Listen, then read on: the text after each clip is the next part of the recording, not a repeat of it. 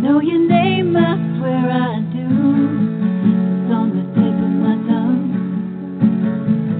Sorry, what did you say? I've known you for how long?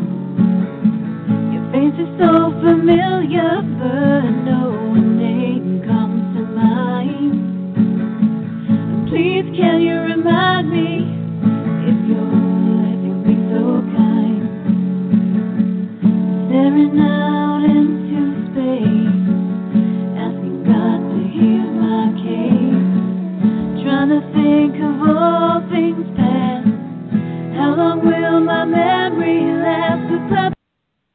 Well, hi, everyone, and welcome to Alzheimer's Speaks Radio. I'm your host, Lori LeBay, and I welcome you today. We're going to have a great show talking about the joy in dementia, and I know a lot of people think that that's a tough road to hoe, but I think you're going to find after talking with our guest today that it is possible. I know I've lived it and breathed it on my 30-year journey with my mom, and I fully accept the possibility and the joy that's there. But before I introduce our guest today, I always like to welcome everyone to Alzheimer's Speaks Radio because we are always getting new listeners around the world.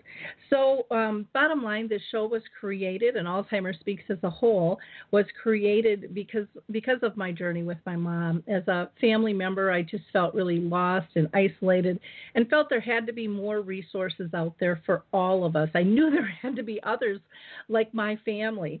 And so Alzheimer's Speaks is an advocacy-based company providing multiple platforms to shift our dementia care from crisis to comfort around the world. And we do that by raising everyone's voice. So all of you are welcome to join in. You can always call in to our guest line at 323-870-4602. That's 323-870-4602. And if you have a comment or if you just want to ask a question, we would love to hear from you. We like to talk with everyone, those living with dementia, family members supporting them, and friends, along with business professionals, researchers, advocates, because we believe it takes all of us to work together on this. Alzheimer's Speaks also helps companies expand their own brand footprint by leveraging our platforms, which we have many of. The radio show is just one. We have a YouTube channel that has a multitude of anything from training videos to little snippets to what we call dementia chats, where I interview people with dementia, and they talk about different topics and how they would like to see the world interact and engage with those that have dementia. And so we also have a blog and a website, so feel free to go to Alzheimer's Speaks and check all of those out and help yourself to free tools and services that we provide. And if you're a business wanting to kind of tap into this market, please connect with me. You can just go to the contact button or email me at Lori, Lori, at alzheimersspeaks.com, and I would love to talk to you. I also have to thank our community at Alzheimer's Speaks because you guys are so loyal and so wonderful. You see your likes, your clicks, your shares. I know you don't think that they do a lot, but they are so powerful. You have gotten us recognized by Oprah, Maria Shriver, Dr. Oz, and actually tomorrow I'm going to get an award by AARP for being an inspiring leader and a disruptor for the world of dementia. And, you know, all of those accolades and awards I share with all of you because I don't believe any of us do any of this work alone. So thank you so much, and I hope you continue to share our information with your sphere of influence because you are powerful and you have people in need out there. Again, remember, if you'd like to join the conversation, you can easily do that by calling 323-870-4602. That's 323-870-4602. Let me go ahead and introduce our first guest. Susan Masad is a retired primary care physician educator who is on the faculty of the Eastside Institute, known as ESI, out in New York. She has had a career with a long interest in exploring the experience of illness for all involved, patients, family, friends, and providers. And with colleagues from ESI, she developed and co-leads workshops called The Joy of Dementia. You've got to be kidding. So I just want to welcome you to the show, Susan. How are you doing today? I'm doing fine. Thank you for the nice introduction and for having us on the show. Yeah. Well, I'm excited to have you both with us. Let me go ahead and pull Mary in next. Mary Fridley is on the faculty of the Eastside Institute, where she has practiced therapy for 12 years and continues to use the social therapeutic approach as a teacher and workshop leader. Mary co-created and leads two popular workshop series, Laughing Matters and The Joy of Dementia. Both are for seniors and others across, and she does this across the country. She's also a playwright and a theater director and works as a fundraising consultant with New York City nonprofit. So welcome, Mary. Thank you very much, and congratulations on your newest award. It is always wonderful to meet fellow disruptors. Yep, it is fun, that's for sure. Yes, it is fun. And very much necessary, given the world we're living in. Exactly. There are so many of us out there too, which is just such a privilege always to be able to meet everyone. Now, before we get started, I always like to ask everybody one simple question. I'm going to throw this to Susan first, and that is: have you been personally touched in your sphere or family by dementia? Yes, and I was thinking about how did I get into this field or become more interested, and a lot like everybody else I've met in the field, it's my own personal experience. My older sister is diagnosed with dementia and lives on a coast away from me, but I'm very, very involved in her care and how she, and kind of trying to mobilize resources to support her to continue to live a full life. And also from my professional interests, but many of my patients were friends, as it turned out, and as they got older, some people got dementia or became, diagnosed with dementia or had family care, family members. So it's both. Yeah. Okay, great. And Mary, how about you? Were you touched within your family or circle of friends? I have been. My mom passed away. Well, it's almost a year ago. We're about a week or so from it being a year since she died. And really, I guess you could say she died of complications from late-stage dementia. It came about fairly quickly, and it really was for the. And although I suspect she was declining in ways that I probably didn't see or didn't want to see. But the last year was, it was just a fairly rapid decline. And as I said, it's really why and how she ultimately passed away. Okay. Great. Thank you. This first question I'm going to throw to you, Mary, if you don't mind. Sure. In your introduction and in your writings, you talk quite a bit about development, which is not a word that people generally use when they're talking about, relationships and dementia. Can you say a little bit more about what you mean by development and how that can help people Sure. move forward, I guess? Sure. Well, as some of the listeners may know, I won't go into incredible detail. There's obviously much that has been written about this. But most people are familiar with the work of Piaget and his understanding that human beings grow and develop in stages, and they're fairly stagnant stages. So. And I think the underlying, I don't even think it's underlying. I think the explicit message is that once you've reached, particularly adulthood, then there's not a lot more qualitative growth or development that's possible. so it's fairly linear. And and I think it serves to reinforce the notion that we all have, put in simple terms, that in some sense we become who we are. We become overly identified with certain roles, with certain identities, with certain responsibilities. But we have a sense of this is who I am. But that also is very quickly followed by this is what I can do and what I can't do.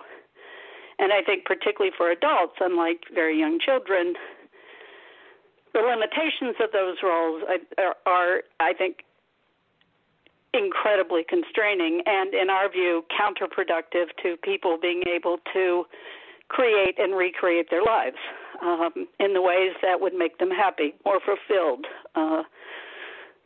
more successful, just more in ways that they want to see their lives going, but that can be very hard. It can be very frightening, all of that. So in some sense, I think for the Institute and for the work that we've been doing, not only here in the U.S. but internationally, is I think creating for us, put simply, development is the capacity that we all have as human beings to create and recreate our lives. That we can grow and develop, that we can do new kinds of things, we can create new possibilities in our lives over and over and over again, no matter how old we are and no matter our life circumstances. And that's very important because I think that one of the things that I find just so painful and so upsetting about the ways that people living with dementia are related to is as people who no longer have that capacity. They can't learn, they can't develop, they can't adjust to anything new, they have nothing to offer. Life is over. And I am deeply, deeply offended by that, which is, again, to kind of echo what Susan was saying, is no small part of why I feel so passionate about bringing this conversation into the dementia arena. At the same time, I think what we're concerned to do, and Susan can say more about this, and we'll obviously elaborate it on as we go along, but that we're also in our work and in creating these workshops, The Joy of Dementia that you spoke about, that what we want to be doing is creating environments in which everyone involved in what we call the dementia ensemble, to use theater language, is growing and developing. Because in my personal view, and this is based both on my personal experience with my mom, having been a therapist for many years, I lead groups, and I'm just a human being who is in the world and fairly sensitive to this. I think that we need to develop some new muscles, if you will, in order to be, as I think, giving as we need to be to people living with dementia. So I think we're very constrained about what we're able to do because I think, honestly, dementia upends everything. I think the experience that I had and people have is all of a sudden your world is turned upside down. That not only this person is no longer, if you will, making sense in the same way, but I think the real experience, and I think a source of the frustration and pain, is that we don't have what we need to be able to enter in that world as fully and as positively as we can. So I think we need to grow. We need to develop. We need to develop some new tools, and as I said, kind of exercise our emotional and social muscles in ways that we, by and large, don't have to do as adults. Mm-hmm. I totally agree with you, and I think a lot of what we need is just to change our perceptions and our beliefs, because we have been told for years and years and years these people can't do anything. Everyone thinks they're in end stages and can't communicate, and there's so many gifts that they can give us in this process. Susan, do you have anything that you'd like to add in terms of using that word development in working with people with dementia?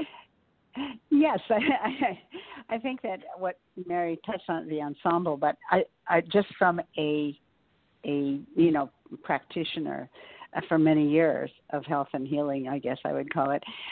You're number one. I didn't know the word development until 40 years later, and after I was 40 years into the practice, and said, "Oh, I'm learning something about what I would been trying to do for a very long time, which is to support my patients, no matter what their problems were, but chronic illness, particularly where you get put into a role of, cancer victim, cancer survivor, diabetic, and how do you kind of create something other than that? How do you, which I would now call develop, how do you develop, given that you have a serious illness? That became something I became very interested in. And you come right up against the medical model, which is one of the more pernicious elements, which of our understanding of what dementia is, Alzheimer's is, which is to say it's this, we know it, it's a disease, and we know all about it because we can study it, we can abstract it, we can study it. But that model really takes it out of the uniqueness of the individual and the human being who's experiencing memory loss, and it basically disempowers the patient because it doesn't include everything they know about their illness, what they've learned, their own resources. So that's kind of where I was starting within this. And then when I began to become more involved with people with Alzheimer's and dementia and became more involved in the whole field in the reading, it became even more, that model has very, very little relevance or is very unhelpful, I think, when you apply it to a condition that is so idiosyncratic, that is so ever-changing and emergent and nonlinear and multifactorial as dementia, but also the individual bias of the medical model, which sees it as the person who has its condition. And that's where I think we began to work at the dementia ensemble, because the caregivers, the family members, the professionals, the person who has memory loss all have a dementia experience, and the dementia experience for the person that is involved in that ensemble, whether they have the diagnosis or not, can be as profound and life-changing as the experience of the person who's diagnosed. And I think that's what, when we're talking about some new tools, is how do we work with the ensemble? How do we build with that particular unit, and where in a way that everybody can develop and grow? And I think that's the challenge.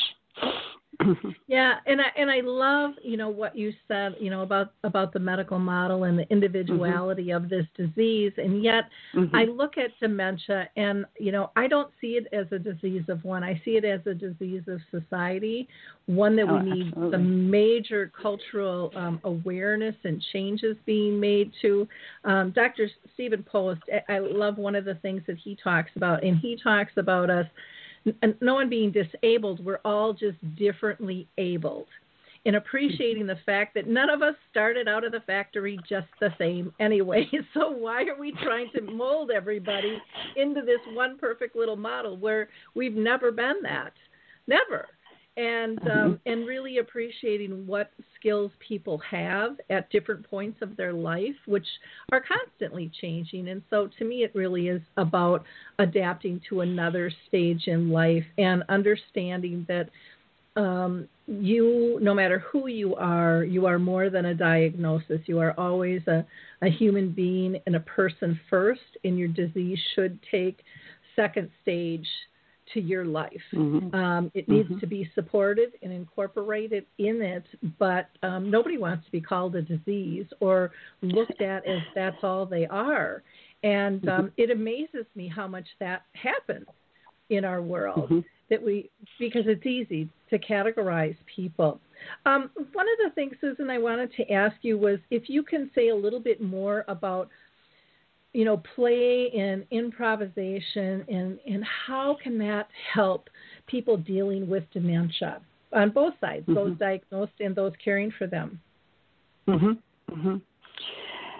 Yeah, I mean, I think it's enormously in the dementia arena. Play and perform and the arts are just particularly effective in supporting and methodologically as a tool, if you want to call it, for people to use to develop and grow. So in going out into the world and meeting others who we found that we're not the only ones who are interested in the art, working with the arts and play and performance, that there's a number of people that are doing that, which was just very gratifying. And have both from our own work at the Eastside Institute around development and kind of exploring the role of play and performance to be able to, as an approach to helping people both be who they are, we say, and be who they're becoming, to be able to do things that they don't know how to do. And that's the kind of our understanding that we've developed at the Eastside Institute, that performance is just a very, very, and improv being a form of performance, just a very, very powerful way to support people to, as we say, go beyond themselves. It's a tool we have, and how to use that in the dementia arena. And, some of the people that we've met, like Karen Stolbe, many people, I think, know her work now. She was an actress. She and her husband are both in performers, and her mother, I think, developed dementia, and she began to kind of just play with her and just kind of discovered that what that looked like, though, and what tools she was using when she was doing it were what the tools of good improvisation, which is to be supportive, to be accepting, to support the other in the conversation, to not negate, and to many of that kind of rules, as it were, or principles of improv were very, very useful for being in the moment, to be able to create a relation. I don't want to just put conversation, but to begin to develop a different kind of relationship based on what her mother's now changing condition, how it affected her language and her short-term memory and some of the other things that we know that are part of the dementia experience. So, and there's other people that I think are just doing very creative work and writing around this. Like many people know Ann Davis Bassing's work, where she, she's used theater, the arts, and writes about it very, very eloquently about the just importance of the relationality that's being built as people engage in these projects that doesn't depend on memory. And I love her. She wrote a book called Forget Memory, which I think sort of deconstructs how overly reliant we are on cognition and under-reliant on feeling and emotive activity, subjective activity. Mm-hmm.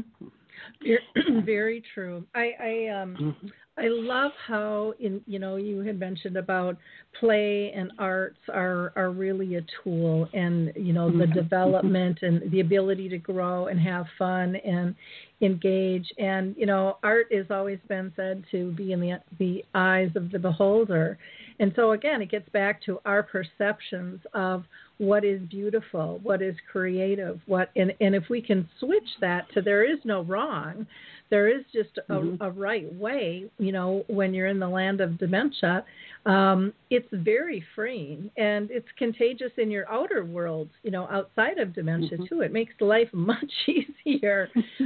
So when you're not as judging and you're open to more things and, being in the moment. And there's just so many cool things that are happening with that. I'm going to pull in Mary and see if she wants to add anything to our conversation about play and improv. Yeah, I was. Can you hear me? Yep. Okay. I was just. I actually wanted to go back to what you were saying earlier about, and very kindly agreeing with what we were saying, but saying, you think that it's a a matter of, and it's important to be able to change your perspective on how you're seeing dementia, who human beings are. And I think for us, we would completely 100% agree, obviously. And I think for us, the important question is, and a question that I think is not asked often enough, in part because I think it's a question that we need to be asking 24 hours a day in some ways, but how are we going to do that? How are we as individuals, how are we as a community, how is we a world going to be able to see in new ways? Because it's just simply not easy. Nor do I think it's just a matter of individualistic willpower. I think we have to, one, do it together, but two, I think we have to really grapple with what do we have to do to be able to do something new, have a new conversation, touch someone in a different way. And for us, and this is where, kind of coming back to what Susan was saying, for us, this is where play and performance and improvisation are so important, because I think with play and performance, it allows you to, it allows you to move about and around, if you will, the problem in very new and creative ways. And I say problem with a small p. And it allows you to not be so paralyzed by thinking that, your options are limited, and that that it's impossible to do something that you have no idea how it is you're going to do. And I think to Susan's point, I think it is so important in the dementia experience and in life for us to be able to have the support and the kind of environments that allow us to take the risk of doing something and run the risk of looking completely ridiculous. So I had written a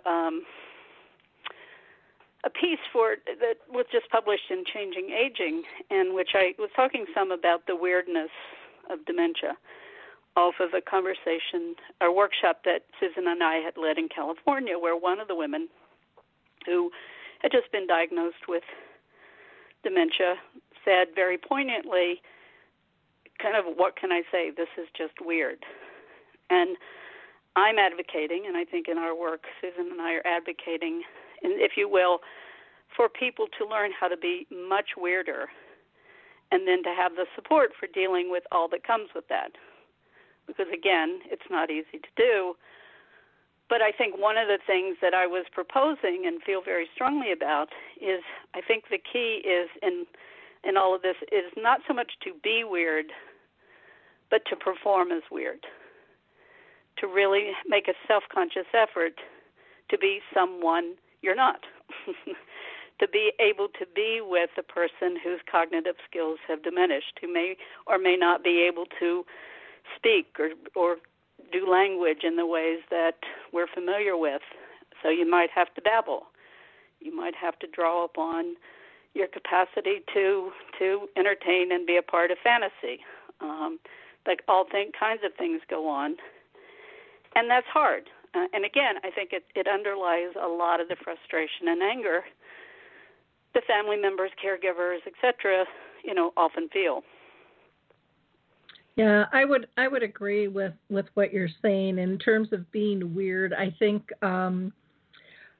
we have to learn to embrace being different because we have been molded to be the same or be a certain way through commercials, through our own cultures, through our own family beliefs, all of that we are supposed to be a certain way. And I think if we can start to, and I think we're starting to see this shift now in our culture all around the world, where people are starting to stand stronger, in their own shoes, going, this is me, this is the way I like it, this is the way I am. And with dementia, somebody might not like everything about the disease, needless to say, but they sure as heck shouldn't be ashamed of having a disease. And so one of the things that you and Susan talked about in terms of, how do we reach people? This isn't an easy thing to change. For me, what I have found is I use something when I speak and train, which I call emotional-based training. And I think it's about, we need people to feel that they can make a difference. And I think we've lost our knowledge of knowing that we have a power of one and that we can have an impact not only on ourselves but on everyone around us if we know them or not, just by our nonverbals. We don't even have to get into a conversation, but becoming more aware of how we react and how we think. And then I think we also have to provide more safe places like your trainings and memory cafes and support groups, and just even being out in the community where people feel safe to be who they are, to be able to make a mistake in terms of societal, righteousness one way or another, because knowing that none of us are perfect. And then another thing that I think helped me and many others that I work with was shifting what was important. And that was getting out of this right or wrong kind of corrective model of care and switching to more of a compassionate care, which was really about, are they safe? Are they happy? Are they pain-free? Because if they're comfortable, I can be comfortable. If they're anxious, I'm going to be anxious. And, a lot of times when we're embarrassed or uncomfortable with a situation, they're going to model that back to us, which I'm sure you see all the time in what you're doing. But if we're playful and in a good mood, they're going to be there too. And again, we play off one another's moods and nonverbals, which I think is absolutely huge. And I love, I tell people one of the biggest gifts my mom gave me was her dementia and being on the journey with her, because she actually taught me to play again. Because as an adult, we get so serious. We take ourselves overly serious. We think the world's going to stop, if I don't answer my phone, if I don't check this email. And I had to be present with her. I had to put that down. And that was one of the biggest gifts she gave me, was to just say, spend time with me. You don't even necessarily have to talk. Just sit by me. Just be in my presence.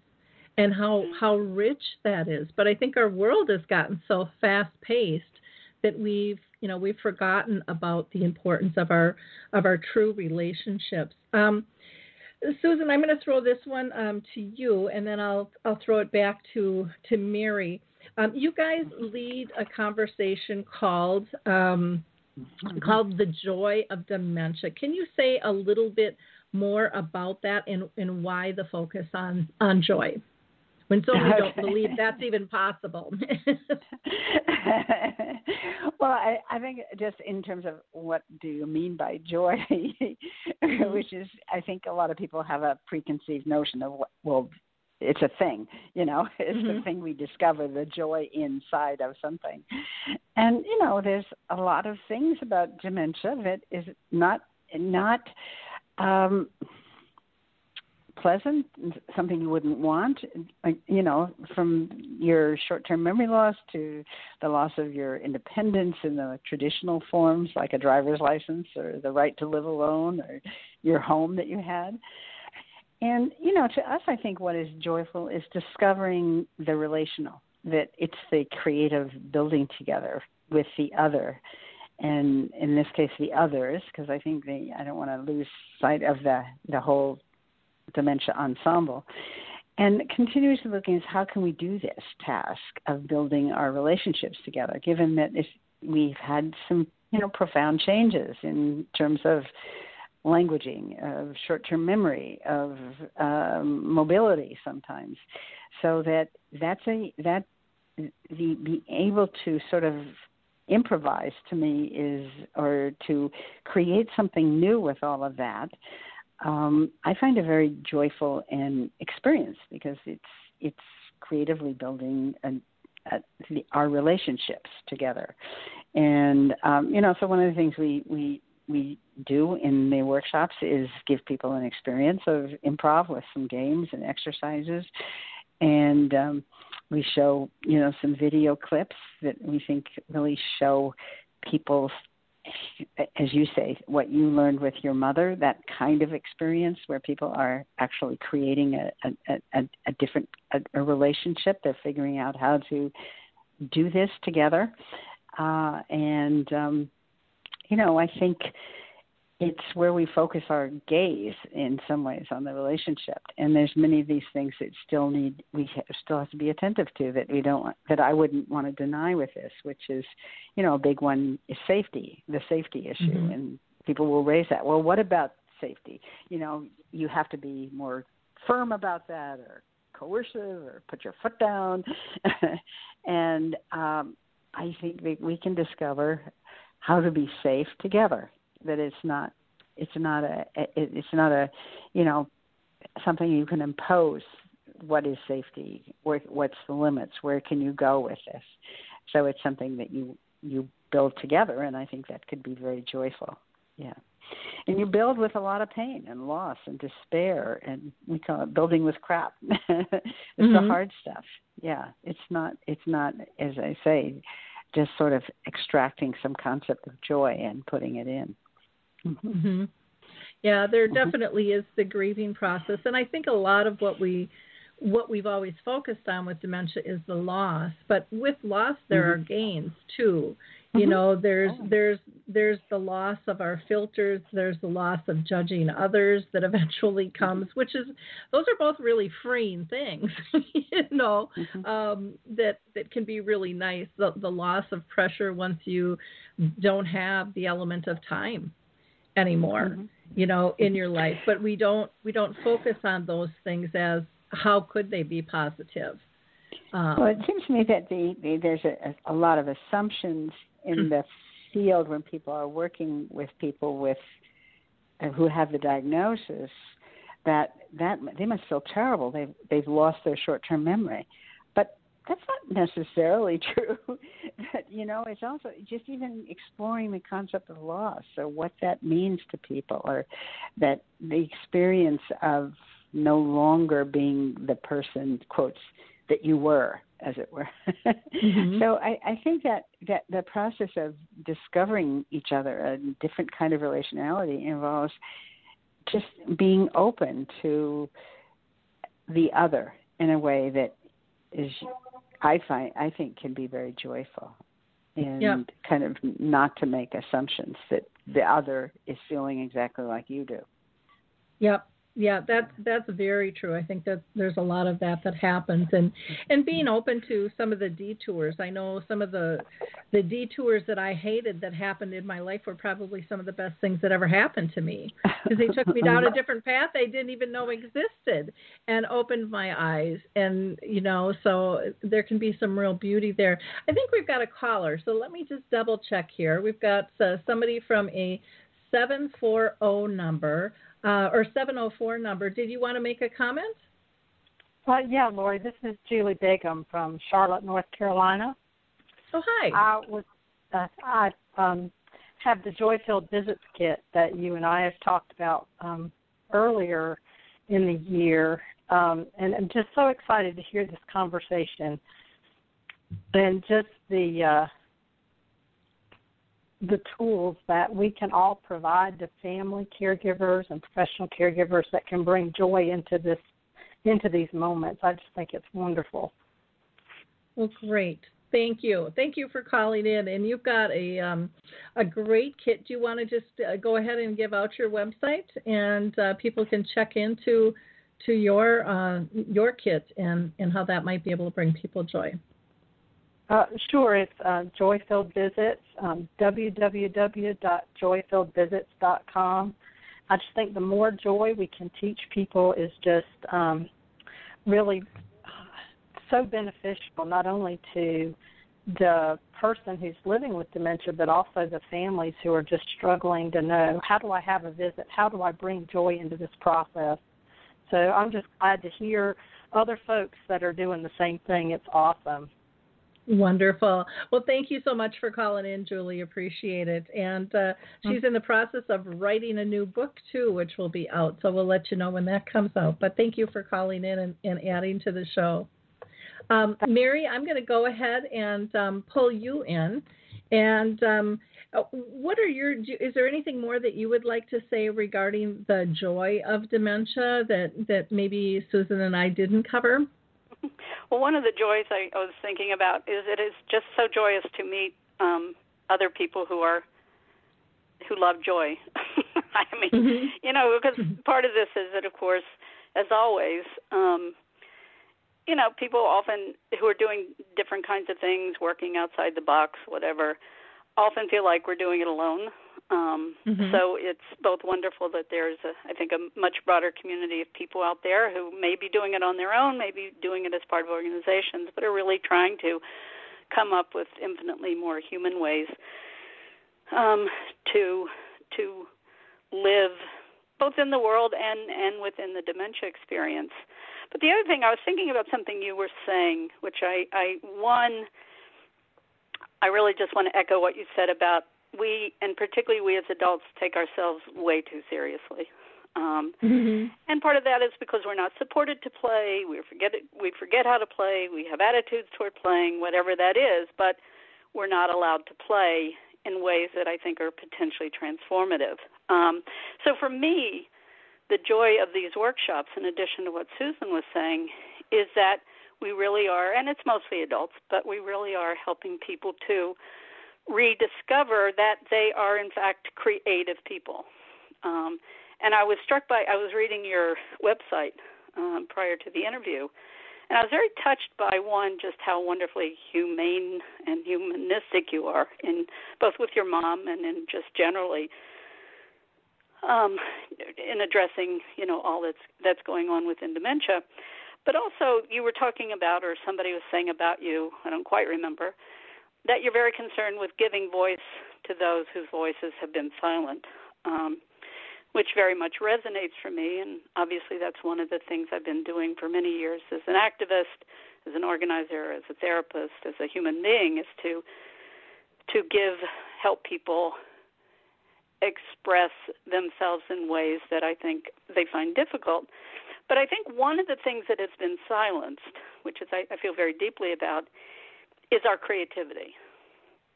That I think we live in a culture where, sadly, the only people who really get to perform and play and take on new roles and new performances are people who are socially sanctioned to do so, i.e.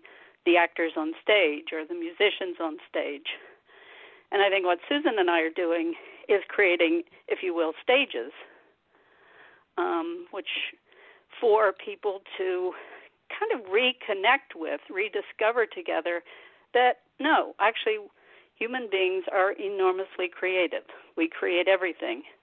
That our humanity is not, in our view, tied to our ability to know, or to think, or to reason, or to understand, but in our capacity to create. So really to have people be able to create together, create something new together, and in a way I don't even think we care so much about what they create, but that they're discovering that they can create and that they could do something new at any moment in their lives. And just kind of in closing, I'm thinking about just how important that is, because we live in an increasingly, I was just watching the news again this morning and thinking, man, we live in a crazy world. It's a world that I think more and more of us are finding frightening. It's unstable. It's chaotic. I think people feel profoundly insecure, and mostly we don't know what the heck to do about it all. But I think that the pull when you're in, and I think people in some sense in the dementia experience feel that. It upends everything we thought we knew. But I think the pull, if without support and kind of left to our own devices, if you will, I think the pull is to try to control and contain things. And I think we are very strongly saying we understand that, and we want to support you to have, if you will, creativity be your go-to, your go-to position.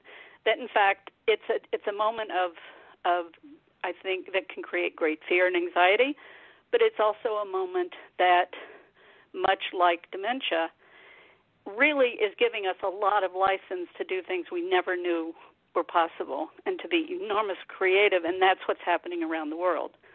And that's what I find so touching about your work, because I think you're saying, no, we're not going to be confined by the ways we know how to do this or the things that we were taught about what aging means or what memory loss means or whatever it is to be human. And that to me is truly, truly joyous.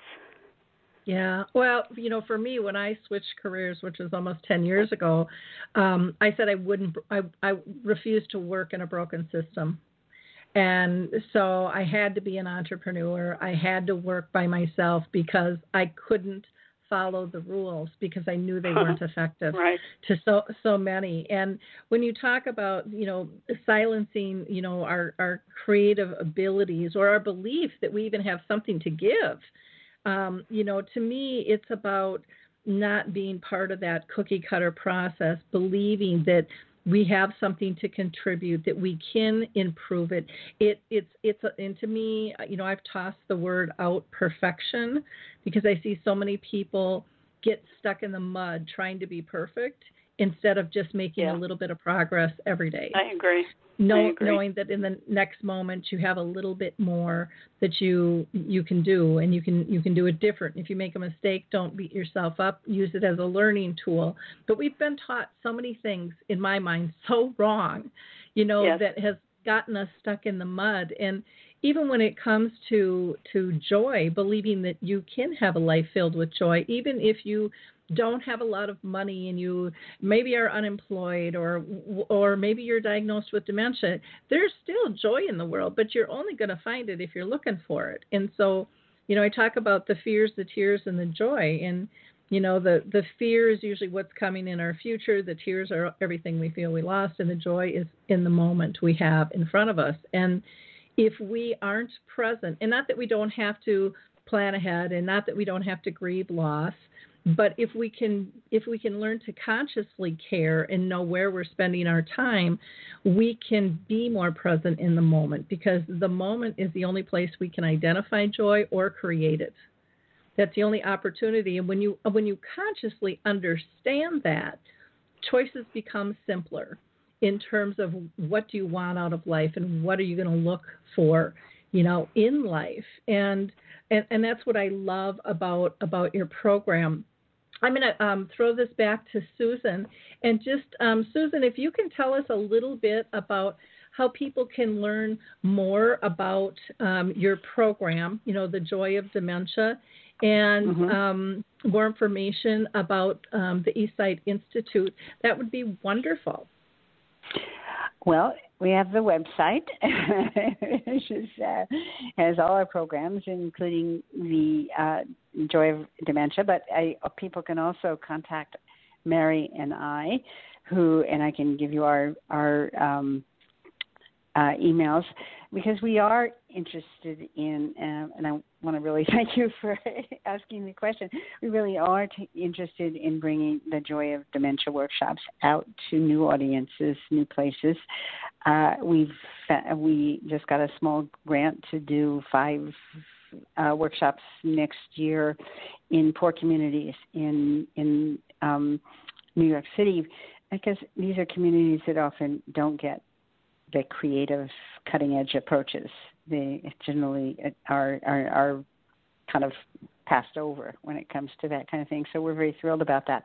But we'd love to take it to travel, to go places and bring it to new audiences, because I think it's a very unique experience for people, just from the vantage point as we bring together people who don't normally sit in a room and have a conversation, which is care partners and professionals and people with dementia and people who are concerned that they might have some kind of memory loss, to family members, and to create the conversation with that mix. So our website is www.eastsideinstitute.org, and my email is Susan, SUSAN, MASSAD 38 @gmail.com. And Mary, give yours. Oh, let me get Mary live on the. Okay, Mary. Yes. My email is M as in Mary, Fridley, Frid as in David, Ley, at eastsideinstitute.org. And if I could, just to build on what Susan was saying, I think that, what we've been doing at the Institute over the last 40 years now is, going out around the world and around the country and around New York City and wherever there are people to really find innovators who have, radical ideas, practices, and, bringing them into conversation with each other and, with us, and to really give people what they need to develop as innovators in their fields and their communities, because that's often something people feel very alone doing. And just to highlight a couple of things that I think are pretty special. One is we in fact, we've just finished it. We co-host a international conference called Performing the World. It's every 2 years. It just took place in New York last month. And it, brings together 400, 500 activists, advocates, academics, ordinary people who in some form or fashion have discovered the power of creativity, of play, of performance, and are using it in their work. And it's very diverse work and in many, many communities. I think we had people from about 30 countries. And some of those are also participating in what we call the international class, which is our flagship program, which, brings, it gives people an opportunity to study this approach, this performance approach that Susan and I have been talking about, to grow, to develop as innovators, as leaders, as people who, recognize that performance and play have an important role to play if we're going to change our world for the good. So we definitely invite people to study with us, and just to reiterate what Susan was saying, we would love to come out and and visit and work with as many organizations, colleagues around the country and around the world as possible. Wonderful. I know one other area I think that's in great need is rural areas. Yes. If you have an opportunity, because a lot of times they just don't have the funds, but for grant writing, that might be another target for you on that. I wanted to ask, how long is your program? Is it a couple hours? Is it day long? Mary, if you want to go ahead and answer that. It varies. I mean, I think we've done them anywhere from. It depends in part on the setting and the people involved, but it could be anywhere from an hour and a half to 4 hours. And obviously, a lot we design the trainings, the workshops with the people with whom we're doing them. So again, that we could do longer or shorter things, but that's generally speaking how long they are. Okay, great. And then, Susan, do you guys have a newsletter that people can sign up for to be able to hear about, like, your conference and your programs, where they're going to be? And we have a very active website. We don't have. I don't think we have a newsletter. We have an online, just kind of it's not exactly a newsletter. It's a community news, it's called, but it just reports on there was a conference, Okay. a single thing. So it's mostly the website where people can go and kind of read about what's coming up. Performing the World has its own website, it's wonderful to read about, because then you can just get a flavor of the kind of workshops and presentations, of which we had, I think we had about 3 or 4 on people kind of focused on new performances of dementia and memory loss. Just again to add what Susan's saying, if you go to our website, eastsideinstitute.org, you can sign up, and then you receive regular updates, information, e-blasts. So that's, as Susan was saying, that's really the best way to know how, what it is we're doing and when. Okay. Or to contact us, and we'll be happy to keep you posted about particularly our dementia-related activities. Okay. And so, again, the website is eastsideinstitute.org. That's eastsideinstitute.org. And I've got Mary's email on the radio show, but I'll add Susan's on there. So we will get that updated. I did not have that earlier, but I really appreciate the work that the two of you are doing and spending this hour with us. Susan, any last comments that you have? I just want to thank you again for having us on, and as Mary congratulated you for your Disruptor Award. I think it's great that the AARP needs more disruptors. And, just invite people to write us to stay in touch, because I guess I would say I'm a dementia activist, a movement builder, and one of the things that gives me enormous joy is finding people who are in the same path as you are, and just who are challenging the traditional narrative of loss. So I'd love to hear from people. Great. And Mary, any last comments from you? Well, I echo what Susan just said, and I want to support everybody who's listening, who might be listening later, to play. Yep. And believe in the possibility of joy. Believe exactly. that it is there. It might look really different than what it used to, but it's still there. And sometimes just paying a little closer attention to people's nonverbals, the glint in the eyes, the body language, noises that people are making, all of that stuff adds up. And the power of music and the power of connection that we have at all levels. No matter what's happening to our bodies, we still have abilities to connect in different forms than just our regular speech. And what I found with my mom was, as she declined and as I got deeper into reading nonverbals or being more comfortable in the moment, those are the things that resonate with me now that she's gone. Those real simple little engagements bring me true joy.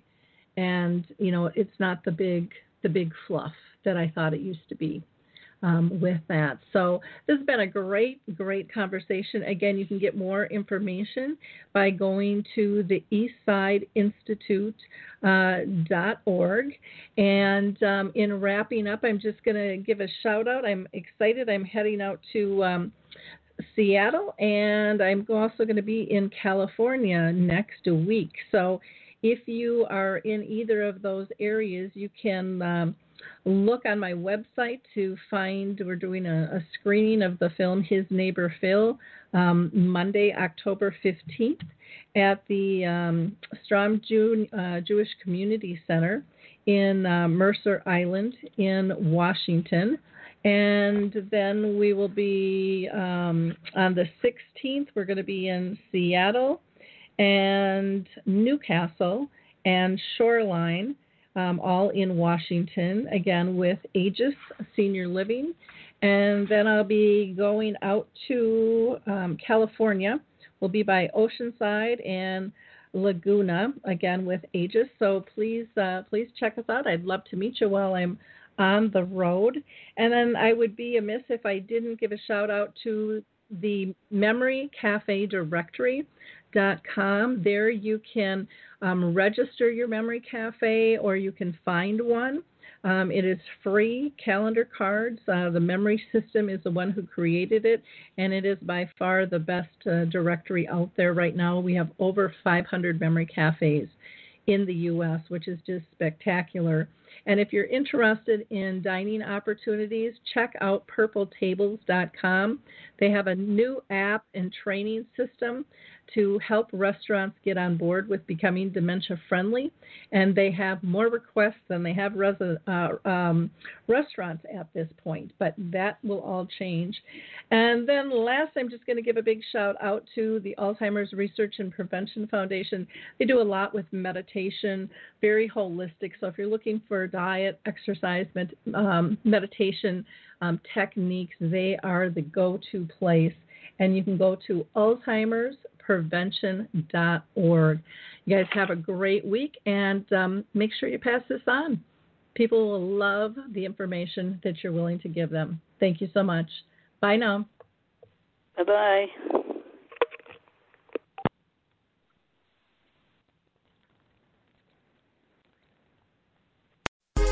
Hi, this is Suzanne Newman, host of the Answers for Elders podcast and radio show.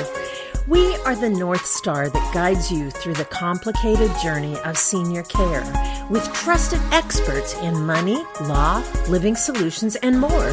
So join us on this station, your favorite podcast channel, or just go to AnswersForElders.com. Meet the Wayshowers who will help your journey go a lot easier.